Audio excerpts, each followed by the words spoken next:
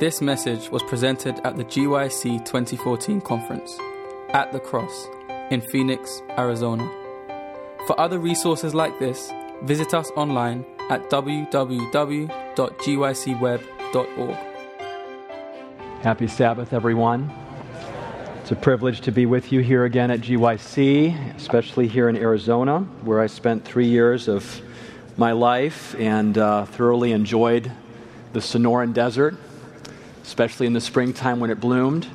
This last week, I'm not so sure I enjoyed it as much. We were up at the Grand Canyon. It was 27 degrees. I hadn't prepared for that in Arizona, so there was snow on the ground.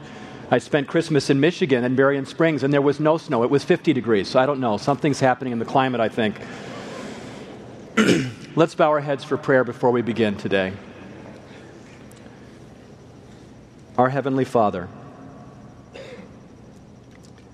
today we want to be instructed by the living Word of God. During the Sabbath school time, as we cover the topic of interpreting the Bible in the world we live in today, as we look at the Bible, Christ, and culture, we pray that your Holy Spirit would be present in this room and present in every room where the television is turned on as people are watching. We thank you that we serve a Spirit that guides us into all truth. And we pray for that Spirit to be active right now. In Jesus' name, amen. It was my second year in college. I was 20 years old, and I had decided to go overseas to experience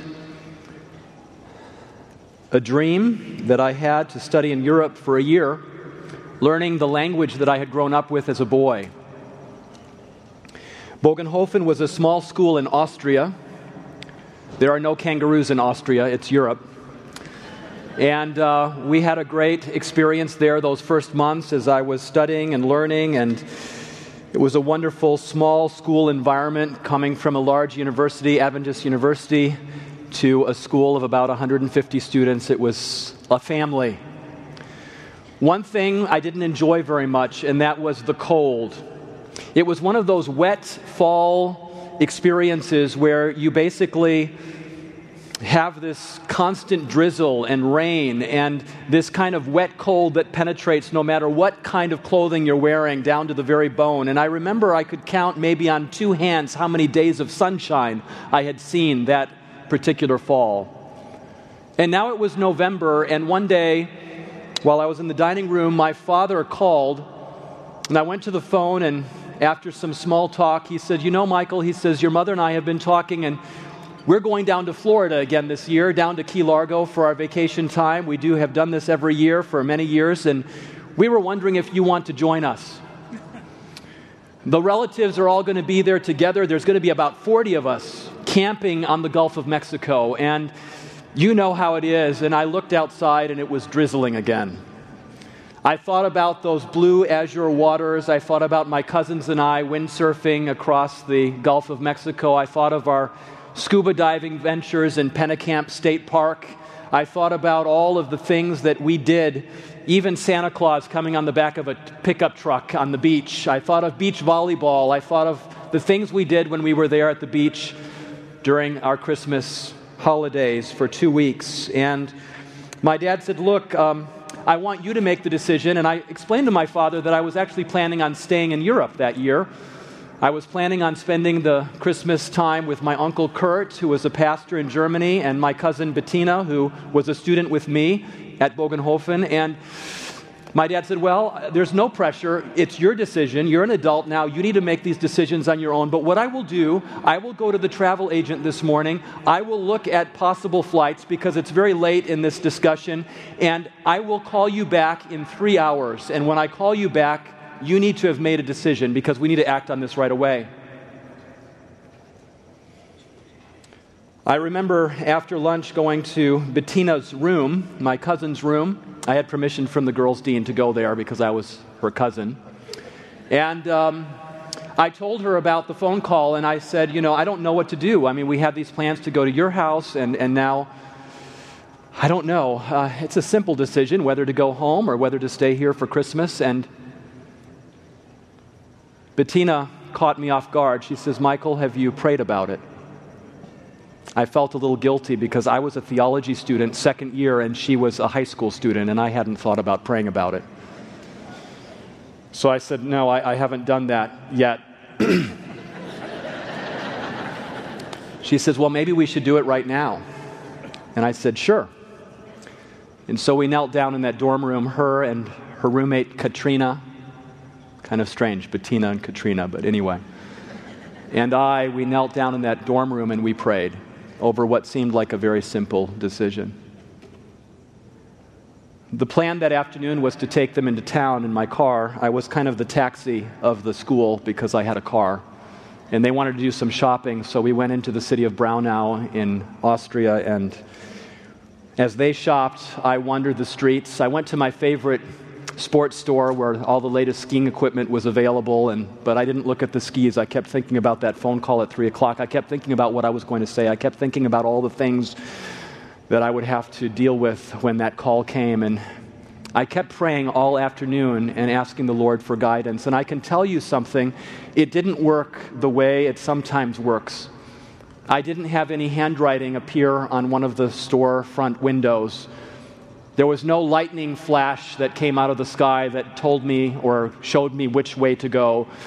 There was no clear voice that said, "This is what you should do." But I can tell you this, as I continued to pray, every time I thought about going home for Christmas, that is back to the United States and to Florida, I felt uneasy. And every time I thought about staying, I felt a certain peace in my heart. And as the afternoon continued, those feelings, that sense, strengthened on both sides. And so 15 minutes before the phone call, I made up my mind that I was going to stay. The phone rang, my father was on the phone, and he says, "Michael, I'm so excited. I just got back from the travel agency from Ruth, and we found a flight. It's going to go from Frankfurt to London, London to New York, New York to Miami. We'll pick you up in Miami, 2 hours. You'll be down on Key Largo, a beautiful island south of Florida." And you know what, he says? "Even your grandmother is coming this year. She's never been to Florida before." "Oh, by the way, what was your decision?" I looked out the window and it was drizzling again. My resolve was fading fast. There was silence on the phone, and then my dad said, "Oh, by the way, your mother and I made a decision. We're paying for the flight. You don't have to worry about a thing." Whew. I said, "Dad, I've been praying about it all day. I don't know how to explain this to you, but I really feel like I should stay." There was silence on the phone again. "Your mother will be very disappointed." I know. "Well, listen, the booking will hold for 72 hours. I didn't purchase anything. It will hold for 72 hours. If you change your mind, call me back and we'll buy the ticket. But it's your decision." Hung up the phone. I didn't call him back. 2 weeks later, the rain had turned to snow, and we were in a winter wonderland, driving through Bavaria up into Germany, where my uncle was a pastor. It was beautiful. Snow-laden trees. It just felt like Christmas was supposed to feel in Germany. I'd only spent one Christmas before in Germany when I was a child in the Black Forest with my grandparents. And so I was really looking forward to this. Christmas trees in Germany are not like Christmas trees here. They're real. And the lights on the Christmas tree are not the kind you buy at Walmart. They're real candles with real fire on them. I don't know what firemen do there, but at Christmas Eve, but that's what they do. The Christmas trees don't go up. They don't go up in August. They go up on Christmas Eve, when the Christ child comes, as tradition has it in that part of the world, when the Christ child comes and brings everything. So I was looking forward to this special time, and sure enough, the tree was there, the meal was there. We were soon around the tree and exchanging gifts when the telephone rang. My father was on the phone, and he said, "Michael, You need to talk to someone. And I think that was probably the most expensive phone call that my father had ever had, or I had ever had. I think I talked to all 40 relatives in those few minutes. Maybe it was an hour, I can't remember. That was, by the way, when a phone call overseas was $4 a minute. Probably was the same price as my ticket would have been. Finally, my dad got back on the phone and he said these words. He says, "Michael, I'm so glad you didn't come this year." "I'm sorry, Dad, you don't miss me?" "No, Michael," he says, "it's not that. I had you booked on Pan Am Flight 103 that crashed in Lockerbie, Scotland last week." My mind went back to the drive from Bogenhofen to Germany, the newscast that came over the radio as we were driving up. 747 had taken off from London Heathrow, and while it was still ascending to its cruising altitude, something happened. It had blown up. 189 people on board had been killed. People in the city of Lockerbie that the plane crashed into, a few of them had been killed as well. Everyone on board was lost. The tree blurred in front of me. The lights blurred in front of me. I simply handed the phone to my uncle as the impact of that moment began to settle in. And the next few months, as I wrestled with huge questions, I can tell you that I don't have all the answers still today to those questions, but as I kept thinking back on that afternoon between 12 and 3 when I was praying about a simple decision to go home or not, my mind kept going back again and again to the three of us kneeling in that dormitory room at Bogenhofen and asking the Lord for direction. It was a crisis in my life unlike I'd ever faced. The disciples, as Jesus hung on the cross, must have faced a similar identity crisis. It was a moment that the entire universe was witnessing. The entire universe, the created worlds, were focused on that moment in history as the Son of God hung suspended between heaven and earth. The mystery of unbridled love was being poured out on a broken and fallen and undeserving race. Scripture had predicted this day again and again from the first verses of the book of Genesis in Genesis 3:15 when the promise was given to Adam and Eve, all the way down through the prophets of the Old Testament. With detail and with precision, this moment was predicted. Through the sacrificial system, as lambs were brought into the sanctuary, this moment was crystallized in the mind of Hebrews and people who had studied it for centuries. The moment had finally come in the fullness of time. Nearly 2,000 years have passed since that moment of crisis and triumph, and today we are entering into that time in history when the fullness of time has come again. Jesus is coming soon. What happened at the cross was a prelude to the ultimate triumph of what would happen at the end of time. The time is fast approaching, is even at the door when Jesus will return victorious in the clouds of heaven to take us home. And we are certainly living once again in the fullness of time. The impending crisis at this time in Earth's history, our time, will be unprecedented. The pressures upon God's people will be focused and relentless and deliberate. How will we be able to stand faithful during this time? How will the Seventh-day Adventist Church that has been given a unique and distinct three angels message be able to proclaim that message faithfully through the vicissitudes of theological controversies and discussions, through all of the things and challenges that will arise from within and from without? How will we be able to move forward to meet Jesus when He comes? This morning, during this study time together, I want to focus on two episodes in Christ's life, that we might understand how he faced two of the most critical moments, crisis moments, identity moments in his time here on earth. We have learned so much already in this conference, and it's been a blessing, hasn't it? The first is found in Luke chapter 4. I invite you to turn there. We find the temptation of Jesus referred to several times in the Gospels. But here in Luke, at the very beginning of his ministry, after his baptism in the Jordan River, Jesus went into the wilderness for 40 days and nights. We're told in the spirit of prophecy that this was a time of soul-searching and prayer and communion with his Father, a time when he knew after his baptism that his ministry was about to begin, and Jesus needed to focus on those things that mattered most. 40 days and nights, no food, no water, Jesus spent in that wilderness. I've been in that wilderness. I've been in that desolation. It's more desolate than the Sonoran Desert here in Arizona.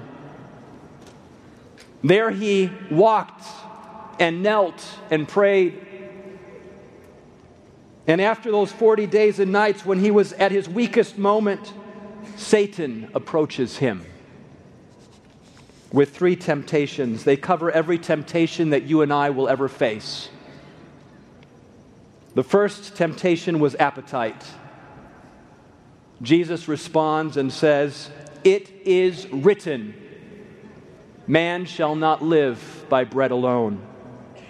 The passage which Jesus is quoting from is Deuteronomy chapter 8, verse 3, and it continues, "But man lives by every word that proceeds from the mouth of God." Jesus points back to the living word, and in his second temptation, when Satan comes now with his own quote from Scripture, Christ is offered dominion of the world's kingdoms and glory and worldly honor.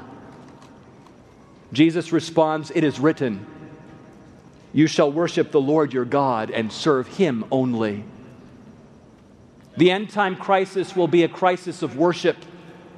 Who we worship, when we worship, and yes, even how we worship. Christ reminds us that true worship is focused on God, not on anyone else. Finally, during Satan's last temptation, for the love of display,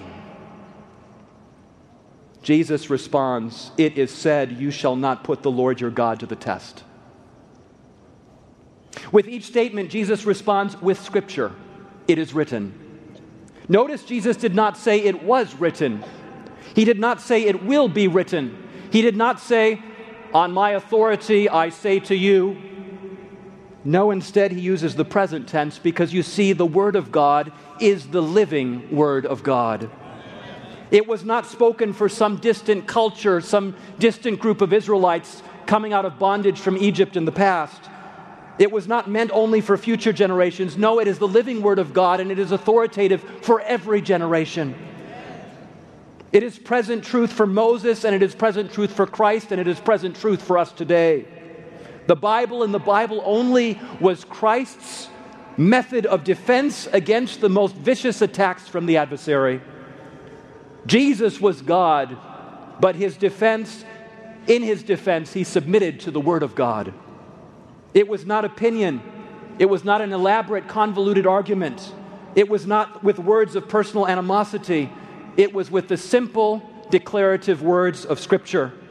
For Christ, Scripture had the greatest authority, the greatest power, when he was powerless. Over the centuries of Christian history, the same power of the Word of God has sparked the greatest reformations and revivals the world has ever known. The greatest Protestant Reformation came as the result of the Bible being translated by Wycliffe and Luther and others into the language of the peoples of Europe. The writings influenced Huss and Jerome in Bohemia. For the first time, kings and princes, commoners and children could read the Word of God. They could read for themselves the truths of righteousness by faith.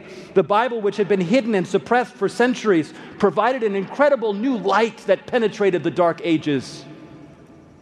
Three distinct principles of biblical interpretation came out of that intense Bible study as these people for the first time again wrestled with the Word of God. The first one was sola scriptura, the Bible alone.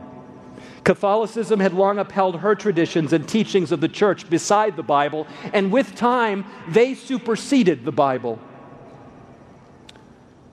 The Protestant Reformation called people back to the Bible. The Bible alone was to decide matters of life and faith. The Bible is the inspired Word of God, called for a people to be obedient to the law of God. Paul writes, all Scripture is inspired by God and profitable for teaching, for reproof, for corrections, for training in righteousness, 2 Timothy 3:16. The second principle that the Protestant Reformation came up with and should still be practiced by us today is that Scripture is its own interpreter. Not every person is his own interpreter. The Bible is to be interpreted from within itself. The Old and New Testaments shed light on each other, fulfill one another. One biblical passage helps unlock another biblical passage. The biblical writers themselves employed this method again and again throughout Scripture. Daniel studies his contemporary Jeremiah, who is back in Jerusalem, and based on his writings, discovers that the close of that time of exile, that 70-year period, is coming to an end. And he prays to God for himself and for his people in reformation and repentance. Paul makes biblical arguments based on quotations and direct references to the first chapters of Genesis and many other books in the Bible. Peter, in this theme text for GYC this year, refers back to Isaiah and the prophecy concerning the Messiah and sees that fulfilled in Jesus Christ in the New Testament. One inspired writer after another, under the guidance of the same Holy Spirit, provides clarity based on earlier biblical teachings. Scripture does not contradict Scripture. Amen. For how can the Holy Spirit contradict himself? Jesus clearly states in John chapter 10, verse 35, Scripture cannot be broken. There is unity in the diversity of times, places, and inspired writers who wrote as the same Holy Spirit guided them. With this principle, difficult or obscure passages must be interpreted from the basis of less obscure passages. As we come together, as you study the Word of God, study everything that is to be said about a topic within the Word of God. Don't leave anything out. We have concordances for that reason. Don't study a subject and use different subjects that are unrelated. Otherwise, there will be confusion and misinterpretation, misapplication. By viewing all passages on the same subject from every side, the interpreter can expect to arrive with the guidance of the same Holy Spirit at the biblical meaning. One should not be able to take all passages on a particular. One should be able to take all passages on a particular subject from different times and different locations and different writers and varied circumstances, because all of Scripture is inspired by God. By viewing all passages on the same from every side, we can arrive at truth. On the road to Emmaus, after the huge crisis that the disciples faced, Jesus applied this principle of Scripture as its own interpreter. Luke 24:27 tells us, and beginning at Moses and all the prophets, he expounded to them in all the Scriptures the things concerning himself. Notice that Jesus, again, at this moment of the great crisis for the future of the church, expounds, explains, and describes how the Scripture, from the beginning to the end, reflected him and his mission and message. Jesus, again, relies on the authority of Scripture as he describes to those disciples what really his message and mission was. Number 3, the plain meaning of Scripture. There's always a temptation to try to find something innovative. We're living in the last days, and the Scriptures have been interpreted for a long time. This church has been in existence for over 150 years. Sometimes it seems to me that there are people in our church that are getting tired of the same old message, and they want something innovative and new. But brothers and sisters, this is not the time for innovation. This is the time to stand with the Bible and the Bible only. There is always a temptation to think of something that no one else has thought of before. But the study of Scripture is not focused on us, it is focused on God and His will. For that reason, it is always safest to go with the plain meaning or the most obvious meaning of the passage. To argue for a translation of a word based on some obscure thing that no other translation of the Bible seems to support is to cause confusion among each other as we read our Bibles together.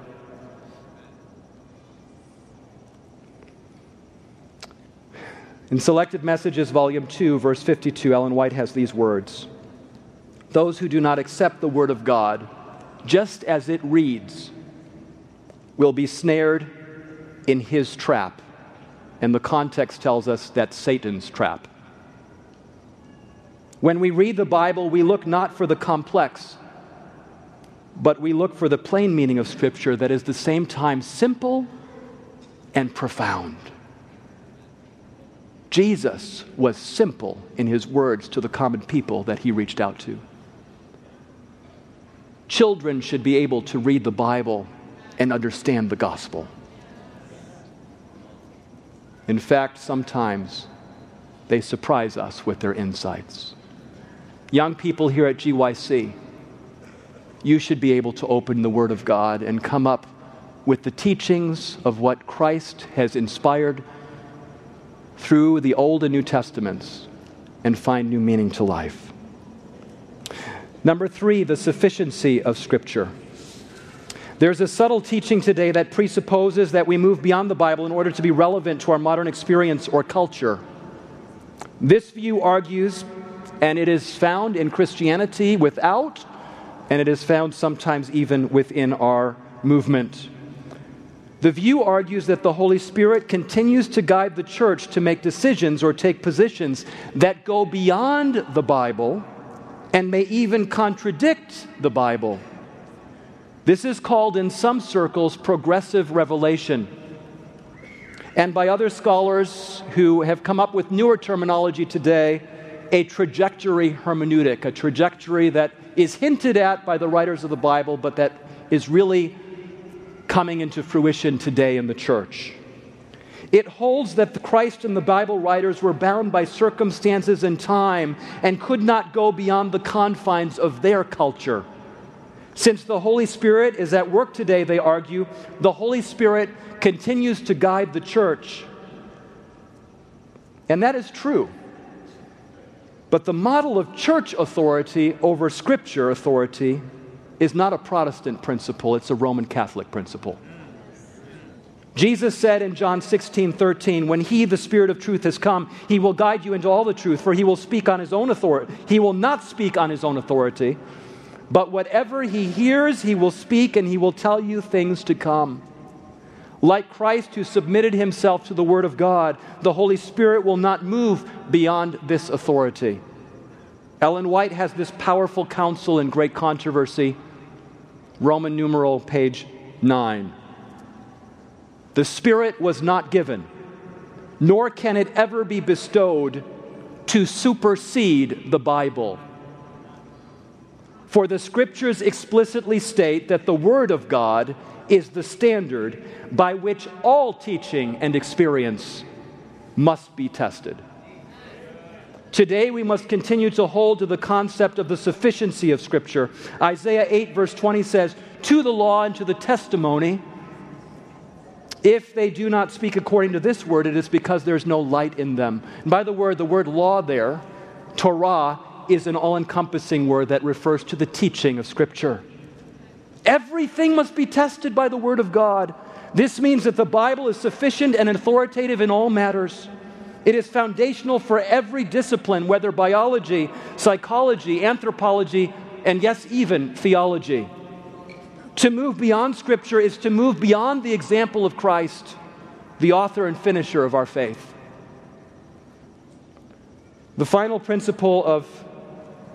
Protestant interpretation, and we could list some others as well, we don't have time today, is the prophetic principle of historicism.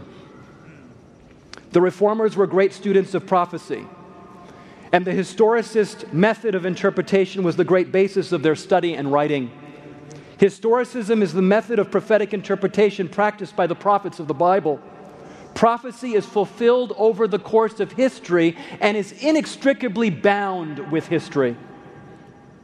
Thus, when we study the prophecy of Daniel in Daniel chapter 2, of this great image that Nebuchadnezzar dreams about, and we see Babylon, Medo-Persia, Greece, and Rome, and the breakup of Rome into the countries of Europe, and down to the very end of time when the rock cut out without hands comes down and crushes and establishes a kingdom that will last forever.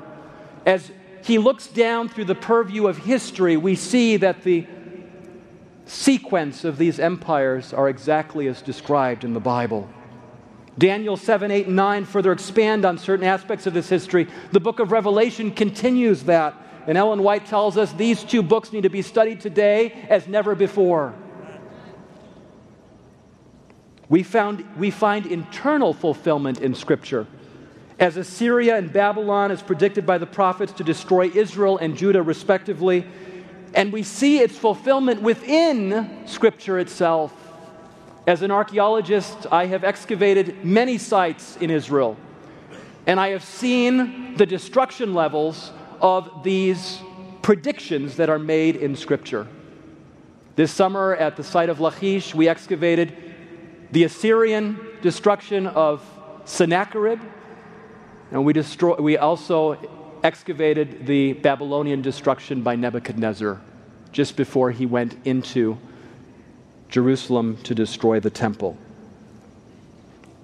These things, these prophetic points, today have the tendency to become spiritualized and idealized in modern interpretation. Or there's a temptation in our circles today to have many multiple fulfillments for some of these prophecies. We need to be careful that in the search for innovation and acceptance in the scholarly world around us, we don't lose sight of the prophetic historicist interpretation of prophecy that has made and galvanized the Seventh-day Adventist Church to be what it is today. But with the rise of modernism and postmodernism, the Bible as the basis for history and prophecy has come under increasing attack. The resulting tenets of historical criticism places man's autonomous reason, man's autonomous experience, and philosophical naturalism above the script of the Bible. A secular scientific worldview has become the main way in which Scripture is interpreted at universities and seminaries across this country, outside of our church. And yes, it is even impacting our church as well. But what does it do for the definition of Jesus and his mission and message? What would we know about Jesus outside of the Bible? The Bible defines who Jesus is. The Bible defines what he did. If you say there is no literal six-day creation at the beginning, what do you do with John 1 through 3? Which states, in the beginning was the Word, and the Word was with God, and the Word was God. All things were created through him. Ephesians 3:9 says, God who created all things by Jesus Christ. Hebrews 1 through 2, God has in these last days spoken unto us by his Son, by whom also he made the worlds. Colossians 1:16 through 17, for by him all things were created that are in heaven and are in earth. All things were created by him, and by him all things consist. By rejecting the biblical view of creation, you change the Bible's definition of who Jesus is. If you conclude that Isaiah was not a prophet who had the power through the Holy Spirit to foretell the future through the prophetic gift, then what do you do with the account of Jesus who stands up to read Isaiah in his home synagogue in Nazareth The people have seen this boy growing up in their midst, and suddenly Jesus is reading to them from the Word of God and saying, "This has been fulfilled in your hearing." They knew what he was talking about. They tried to kill him afterwards. If David did not exist, and this is a real issue today that I'm involved with personally, there are scholars today who said David and Solomon are not historical figures at all. Well, how does that work then with Jerusalem, which is the oldest capital in the world going back 3,000 years? Who established Jerusalem? What do you do with the Psalms that are still read as liturgy in synagogues and in churches around the world? What do you do with the defeat of the Philistines? And what do you do with Solomon and the building of the great temple? Because there would be no Solomon if there was no David. Most importantly, what do you do with David as the progenitor of the Messiah? For it is through the line of David that Jesus is promised. What do you do with the last chapter of Revelation when Jesus himself proclaims, "I am the Son of David"? History and prophecy are inextricably bound together. And both of those elements that have made us who we are under increasing attack in the world today. By removing history, the power of the Bible becomes neutralized. The Word of God has become the words of men. By removing the God who acts in history through His Son Jesus Christ, we destroy not only the prophetic word, but we remove the historical reality of who Jesus is. The resulting relativism of postmodernism, tolerance for all ideas and cultures, and the loss of a compass of morals has left society without any direction at all. In today's mantra, the goal is ultimate freedom, but it is Jesus who declares ultimate freedom through belief in Him. As an anthropologist, I was trained here at the University of Arizona in Tucson. We studied the life ways, the beliefs, and the practices of different people groups. It was drilled into us that there is no privileged culture or society.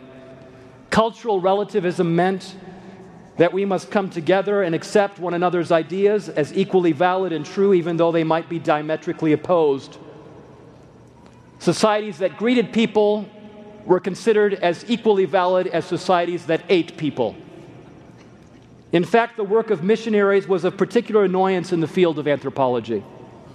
Comments like this are common. Missionaries have no right to go in and try to change people's life ways. We must appreciate these groups and study them and leave them as they are. But that is not what Jesus did. He did not come into this world to study it and leave us as we are. Jesus came into this world to seek and to save the lost.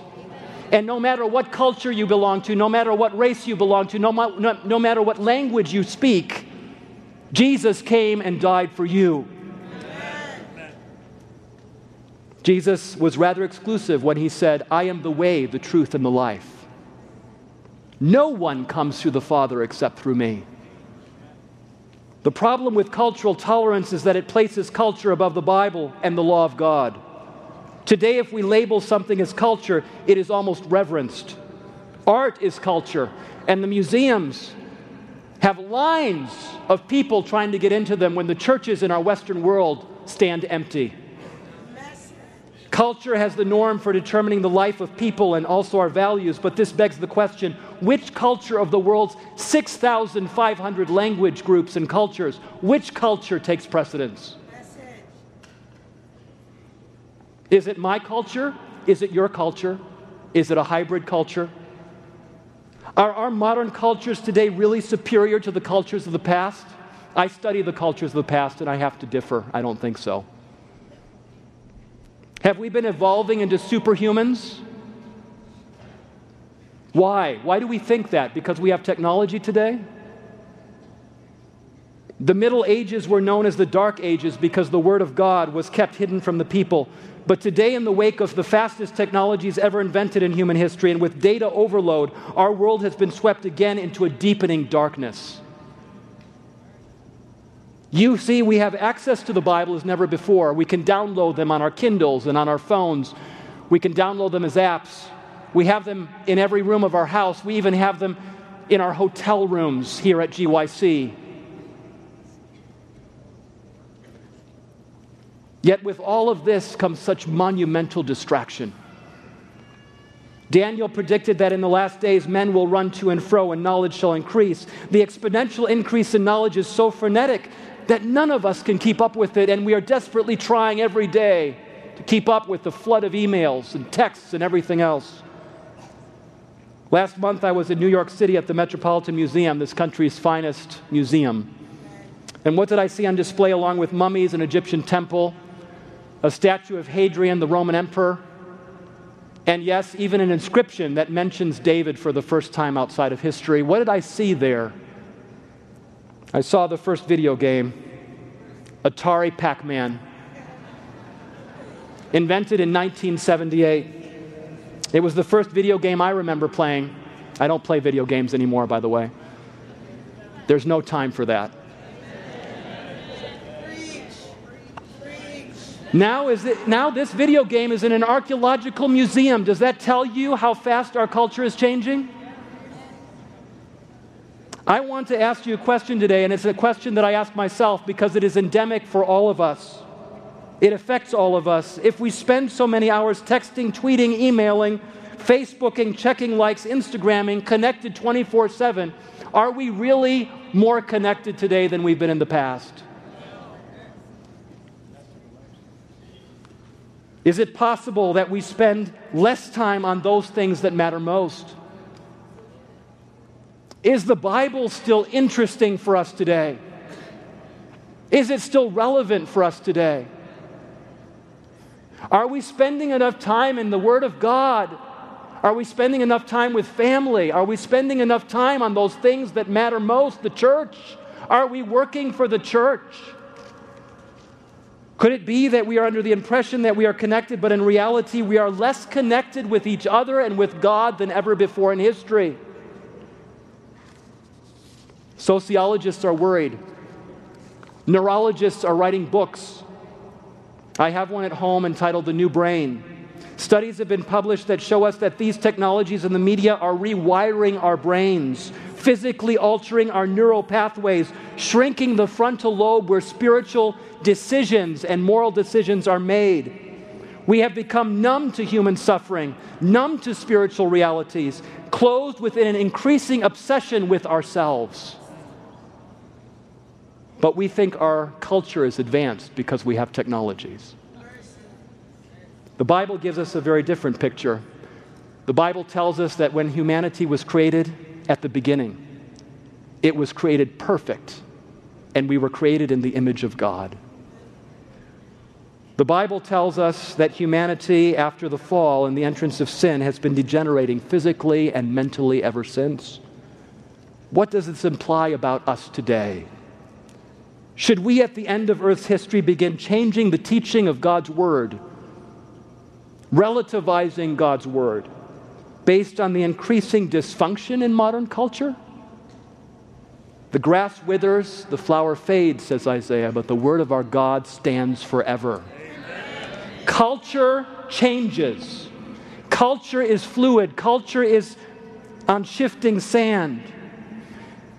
Look at the reversal in government legislation on marriage in this country alone in the last 10 years. What does this imply for us today? What are we thinking about? Is it coincidence that marriage and homosexuality and gender issues are so contested today? Is it coincidence that evolutionary theory has even become mainstream in major Protestant churches? Is it coincidence that the seventh-day Sabbath has been largely abandoned by 98% of Christianity? Are these signs predicted in the prophetic Word of God? Revelation 14:6-7 says, "Then I saw another angel flying in the midst of heaven, having the everlasting gospel to preach to those who dwell on the earth, to every nation, tribe, and tongue and people." The gospel is a universal gospel. It is not based on culture. It is above culture. Saying with a loud voice, "Fear God and give glory to Him, for the hour of His judgment has come."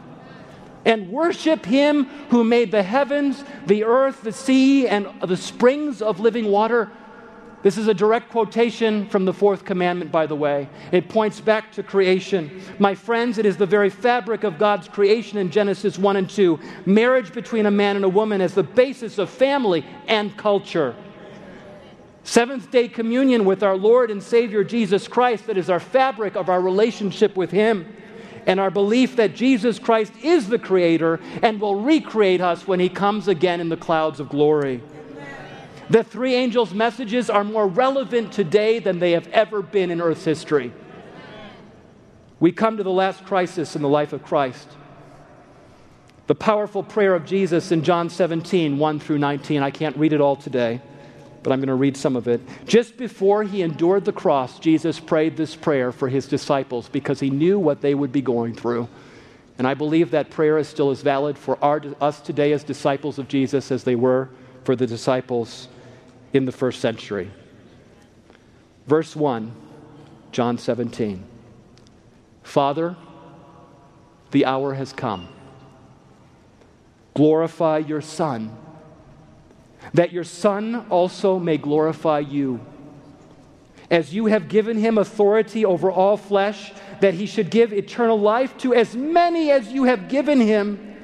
And this is eternal life, that they may know you, the only true God, and Jesus Christ, whom you have sent.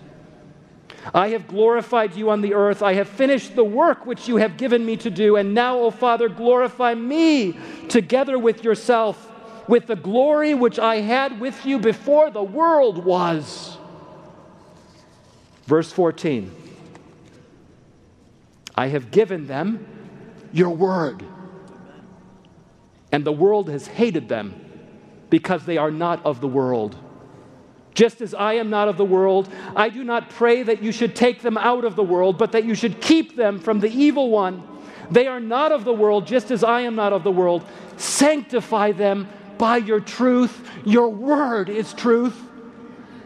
As you sent me into the world, I also have sent them into the world, and for their sakes I sanctify myself, that they also might be sanctified in your truth.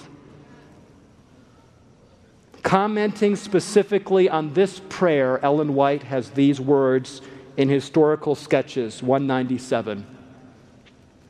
It is the duty of everyone to search the Scriptures for himself. We cannot accept the assertions of men as infallible. To those who oppose and denounce our faith, we say, show us from the Bible that we are in error. God's word is to judge us in the last day. And we want to know what saith the Scripture. We are regarded with jealousy and bitterness because we will not accept as evidence the assertions of men and the testimony of the fathers. But we cannot purchase peace and unity by sacrificing the truth. The conflict may be long and painful, but at any cost, we must hold fast the Word of God. The Bible and the Bible only must be our watchword. Christ has given us His Word. What has built Christ's church over the centuries, what has sustained God's church, what has preserved God's church is the living Word of God. If we enter into a different method of interpreting the Bible that introduces human reason, human experience, and culture as the norm above Scripture, we will no longer be united. We will have theological and cultural pluralism, and the result will be disunity, but most importantly, we will be sacrificing the truth. That summer, after Pan Am Flight 103, I needed to earn some money. I was a college student after all. And I decided to work in Switzerland, where I heard you could make 3 times as much money as working construction back home.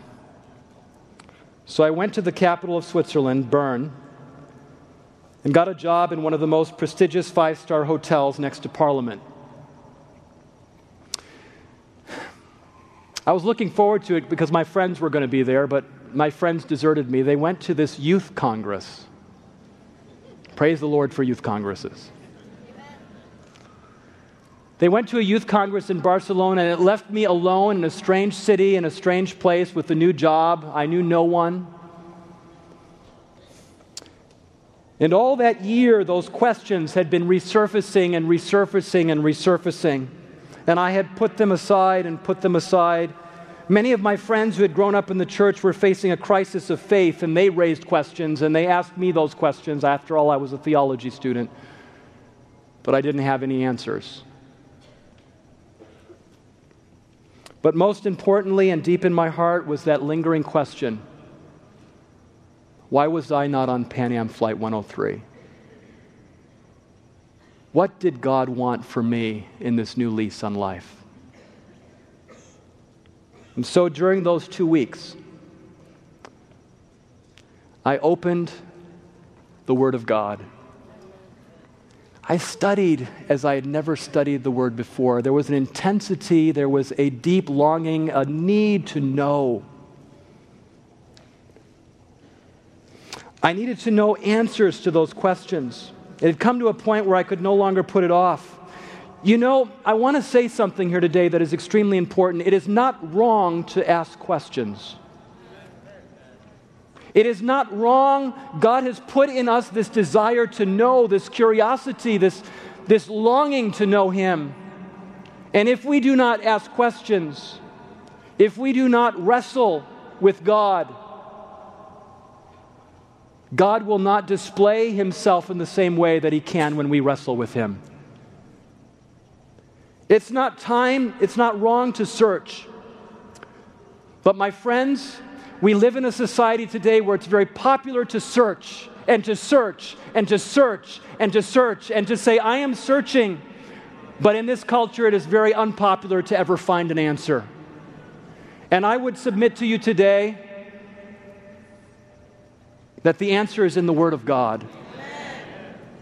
As I studied the Word of God, I devoured the New Testament, and then I picked up a little red book that one of my friends had left with me. It was entitled The Great Controversy. Last year at GYC, we handed out thousands of great controversies in the community and to attendees. And I hope that some of you took time, as I did this year, to reread that book again. I read it for the first time there in that dorm room in Bern, Switzerland at the University of Bern. And I could not put it down. I began to read it from cover to cover. It was incredible because that year I had put 45,000 kilometers on my car. I had traveled all over Europe. Europe is not a large place, but 45,000 kilometers in 1 year. I had traveled all over Europe, multiple trips to various places. I had studied less German than I was supposed to, but I had traveled well. I had sat in the church where John Huss preached the message of Reformation in Prague. I had stood in the room where Luther translated the New Testament into the German vernacular. I had gazed out the window of the palace where a Protestant threw out a Catholic and started the 30 Years' War. I was reading through history that prophetically came alive. For the first time in my adult life, I understood that I was part of a legacy of men and women who had given up their lives for the gospel of Jesus Christ and for the living Word of God. I realized that I was part of a much larger conflict, a cosmic conflict, a conflict which centered on this planet and on the character and justice of God. And friends, it no longer mattered that I was being trained to be a third-generation Seventh-day Adventist minister, because I realized in those weeks and months as I studied that there is no such thing as a third-generation Seventh-day Adventist minister. All of us must become first-generation Seventh-day Adventist Christians. You know what the most exciting thing was? The most thrilling experience of all of this? As I studied, my questions were answered. Those questions, those precious answers that came in the early hours of the morning and the late hours of the night. Every moment I stopped driving my car to work, I took public transportation so I could read my Bible and the Spirit of Prophecy on the bus. Every break I had at the hotel, I was down in the bowels of the hotel studying. Every moment I could get, I was devouring God's Word and trying to understand. And you know what? The answers to those questions, praise the Lord, were the answers that I had received growing up in this great and wonderful movement, the Seventh-day Adventist Church. But now for the first time, they were not the answers that my parents had given me or that my teachers had given me or my wonderful youth pastors had given me. No, they were questions that had been answered by the living Word of God that had become the Word of God for me. They were my answers. Jesus Christ became real and tangible in my life. I fell in love that summer with Jesus. Every one of us here today needs to have that kind of experience. For Jacob, it was an all-night wrestling match with the Almighty. For Isaiah, it was the touch of coal upon his lips as he saw the Lord high and lifted up. For Saul, it was a blinding light on the Damascus road. For me, when I was 20 years of age, it was Pan Am Flight 103. What will it be for you, my friend, today? In Great Controversy, page 595, in that powerful chapter where Ellen White writes about Scripture being our only safeguard in the end times in which we live, she says this: "But God will have a people upon the earth to maintain the Bible and the Bible only as the standard of all doctrines and the basis of all reforms." We need reformation, we need revival today. It's the Bible that will bring that, and prayer and supplication. The opinions of learned men, the deductions of science, the creeds or decisions of ecclesiastical councils, as numerous and discordant as are the churches which they represent, the voice of the majority. Not one of, nor all of these should be regarded as evidence for or against any point of religious faith. Before accepting any doctrine or precept, we should demand a plain, "Thus saith the Lord," in its support. If there is no plain, "Thus saith the Lord," friends, let's not go there. Let's be careful. That night, that darkening afternoon, as Christ was suspended between heaven and earth on the cross, his disciples had fled, most of them. He was all alone. He felt alone. my God, why have you forsaken me?" And yet, he was not alone. In that darkness, there was one penetrating light that gave the Savior hope and encouragement that all had not been lost. On either side of him were two men, hanging on crosses as well. One had scorned and rejected the Savior, but the other one had seen how Jesus reacted to the cross, how Jesus calmly accepted the penalty of something that he did not do. And that man was moved and asked God whether he might not see him in his kingdom. Those three crosses represent for us something very important today. Christ stands at the center. He divides history forevermore. We still reckon history as BC and AD. Christ is there at the center. But there is only one question today. One question. Do you accept Jesus as revealed in his word as the way, the truth, and the life?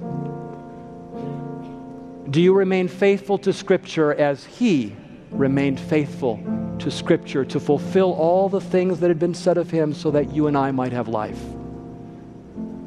There were no 50 decisions that could have been made. There were no grays that day in the darkness. There was a simple decision. Will you remember me in your kingdom? Will you submit to Jesus Christ and to his word? That question is still for us today. And I want to ask you, if you want to be one of those men and women who will stand by the Bible and the Bible only as we face the greatest crisis this earth has ever faced. We don't know what the future holds, but it will be the greatest crisis. And it's happening. It's already happening today. If you want to be one of those people, I want to invite you to stand. Stand on the living Word of God that will remain forever. Let's pray. Heavenly Father, we thank you. We thank you for the living Word of God. We thank you for Jesus Christ, the Word incarnate that came to reveal God's truth in human form. He knows what we are going through. He experienced the temptations. He experienced all that we experience today. There's nothing that he went through, nothing more that we can go through that he did not go through. So today, Christ, in the name of Christ, we ask that we would remain faithful to the promises of your word. This message was recorded at the GYC 2014 conference at the Cross in Phoenix, Arizona. GYC, a supporting ministry of the Seventh-day Adventist Church, seeks to inspire young people to be Bible-based, Christ-centered, and soul-winning Christians. To download or purchase other resources like this, visit us online at www.gycweb.org.